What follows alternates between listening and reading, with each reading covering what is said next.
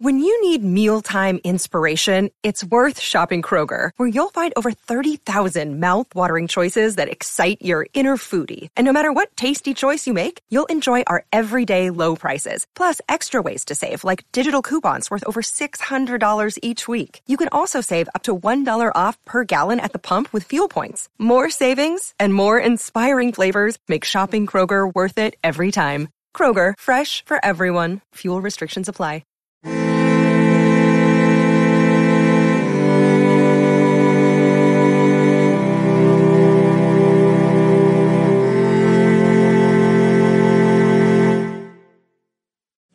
Hey Ken, I just got done watching the season finale of season 7 for the 4th time, and I want to talk about the music. I know we've talked about the music on Daily Thrones before of Game of Thrones and how amazing it is, but there was a musical score in this episode.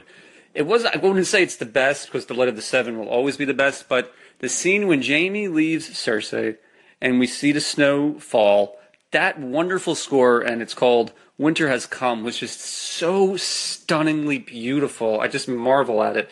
I wasn't able to do the concert series that Game of Thrones did months ago, but I'm really hoping they do another concert series, because I will definitely make sure I attend, because the music on this show is incredible. Eric Monroe with another great thought starter on the music just overall in this season. Ramin Djawadi is, without a doubt, one of the key players of Game of Thrones. Much like John Williams of Star Wars, George Lucas will say so many times that John Williams is the secret sauce of the Star Wars galaxy. I think Ramin Djawadi is the not-so-secret sauce, but often overlooked sauce of Game of Thrones. Without a doubt, that main title, that main theme is one of the best of all time, without a doubt. I'm one of those people who does not skip it. The whole package of the music and the graphics and the map makes it something that I have to watch every time Game of Thrones is on. But the music has always been on point. Dracarys is one of my favorite tunes. Always something that pops up and I listen to it. But a lot of the music is very subtle. It's in the background. It tells a story. It draws some other pieces of music within itself. And The Light of the Seven was the perhaps, I don't want to say peak, because I hope for the best still yet to come, but it was definitely the best work so far. That sequence at Season 6, Episode 10, the finale, was, I think, my favorite on the show. Just the way the music played into what was going on with Cersei and Tommen and Lancel running off after the bird, and all those things we got going on. It just was so perfect, and the music stands on its own. It's just a beautiful piece of music.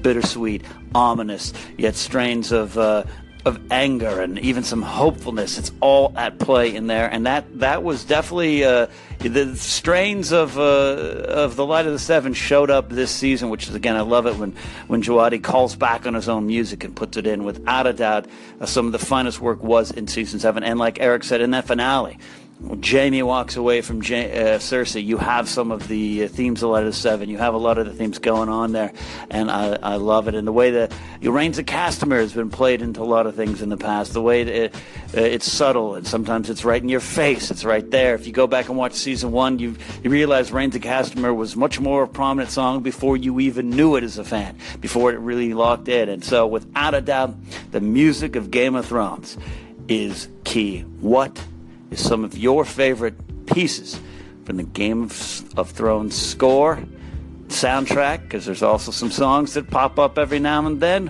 What is it? Let me know here on Daily Thrones. Hey, Ken, Kevin Ross. Well, happy Labor Day in the United States. And my question is, because we have no Game of Thrones episode today, sad, what episodes will you watch to celebrate Labor Day? What episodes best symbolize Labor Day for you in the Game of Thrones universe? Thanks. A great and fun question from Kevin. 3 cocktail questions here on Anchor about Labor Day over here in the United States of America. That is tomorrow, and there's no Game of Thrones episode tonight, so he's asking, what episode or episodes of Game of Thrones would you watch to kind of celebrate Labor Day? And I'm thinking, what celebrates labor in Game of Thrones? The working man, the common man. And I'm going to go to 2 episodes. Season 3, Episode 8, and episode 9. This is Second Sons, which really sets up the Reigns of Castamere, which of course is the Red Wedding episode. But tucked in there is Daenerys using the Second Sons, and then Daario Naharis rising from the Second Sons to free Yunkai, city of slaves. Now, she did that with Astapor, and she would eventually do it with Meereen. But Yunkai was the one where I feel she did it best, did it fast, and then was rewarded most by episode 10 with Misa and the famous scene of her being carried out by the citizens of Yunkai as the dragons fly. I think that one best represents the working man. This is slaves that she has freed. This is what she wanted to do. And even though there was a little bit of skirmish with Grey Worm, Jorah Mormont, Daario, the slaves were willing to throw down. The takeover of the city was a lot easier. They wanted the city. They wanted to rise up. They wanted to be free, and that was Dany's, I think, one of her funnest works. Also, Getting the Unsullied was too. And then even the Reigns of Castamere. It's kind of a dark. It's a bittersweet on it. A lot of working men, a lot of good Stark men were just cut down, caught up in the upper level, the upper echelons Game of Thrones. The good Stark men died. They were drinking, celebrating, and taken advantage of because, the king, Robb, decided to go follow his heart, and that ended up costing the working man, and that's a good reminder of what it takes maybe to be a good leader. Love is the death of duty on Game of Thrones. Will Jon Snow make that kind of mistake? Will he? We'll find out.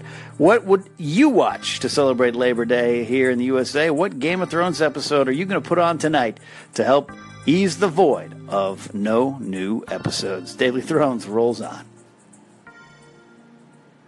Hey, Ken. So my cousin just asked me a question I want to pass on to you. What do you think Jaime meant by "I don't believe you" when he turns his back on Cersei? Do you think he meant "I don't believe you that you're going to have the mountain kill me"? Or "I don't believe you that you're pregnant"? I could see it both ways, especially because I think Cersei being so headstrong about betraying the North when Jaime clearly sees that, everybody needs to get together to defeat the Whites.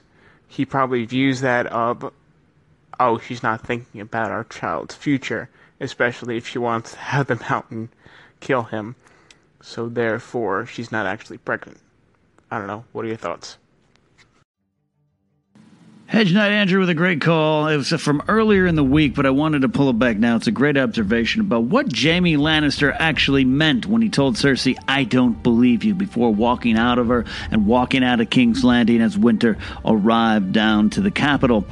On first viewing, and I always go, your gut takes you to where, I don't know, well, actually take it back. I don't know if your gut takes you to the right spot in Game of Thrones, because I have a habit of just seeing things as they appear to be. So I saw Jaime Lannister saying, "I don't believe you, you'd have the mountain kill me. I just don't believe you. Our love is too deep. Brother, sister, lovers, otherwise." I took it as that. But the idea that Jaime was looking at her and saying, "I don't believe you.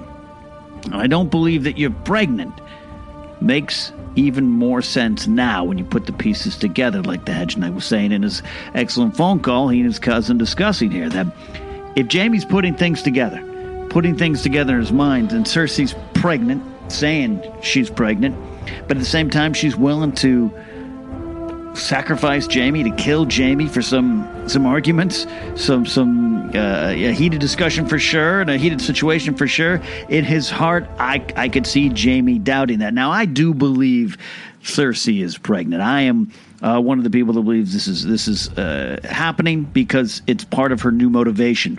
And that speech she gave about what she thought when that White rushed right at her, not the good of the people, but the good of her family, and specifically her unborn child. I believe Cersei in that moment. Cersei doesn't lie about that stuff, and Tyrion has said that to her before, which is why I kind of could get on board that Tyrion's made some kind of deal with her, which is what we were discussing yesterday on Daily Thrones. Cersei is very motivated by family. And if she can also find a way to defeat the prophecy of Maggie the Frog, of her 3 children, and if gold will be their crowns and gold will be their shrouds, if she can find a way to beat that, and this is her way around it, because again, that prophecy doesn't count for on the show, at least that Cersei did have Robert's kid, just it did not survive, so, you know, the prophecy could be like a lot of prophecies in Game of Thrones. You can look at it from a certain point of view, or as Obi-Wan would say, a certain point of view. So going back to Jaime, I think in that moment he might be saying, I don't believe you to all of it. I don't believe you'd have the mountain kill me, and if you do, if you're okay with having the mountain kill me, then I don't believe that you're pregnant because you wouldn't want this child to be without me. You wouldn't want me to not be around. Now, Cersei has changed, and in the books, Jaime finds Cersei to be a very changed woman, and that's part of the reason they have a falling out. Now, it's playing out a little different than the show, and that's okay, but this could be part of that. This could be his mind driving him away, that Cersei is changed, and maybe he's just saying, I don't believe you in general. Like, I don't believe what you've become. Maybe it's all of the above. What do you guys think? Let me know here on Daily Thrones. It's the off season now. We got a long time to wait, but we got a lot of things to talk about. You can call into Daily Thrones with any theory, thought, or speculation. You don't have to wait for me to prompt you. Just get in there, give us a call, give us a ring. You can find me on Twitter at Ken Napsuck. Use the hashtag Daily Thrones. Join this conversation. Anchor is powered by your voice just as much as mine, and Daily Thrones will roll on because of you guys. So until tomorrow, that's it. Let's keep talking Game of Thrones.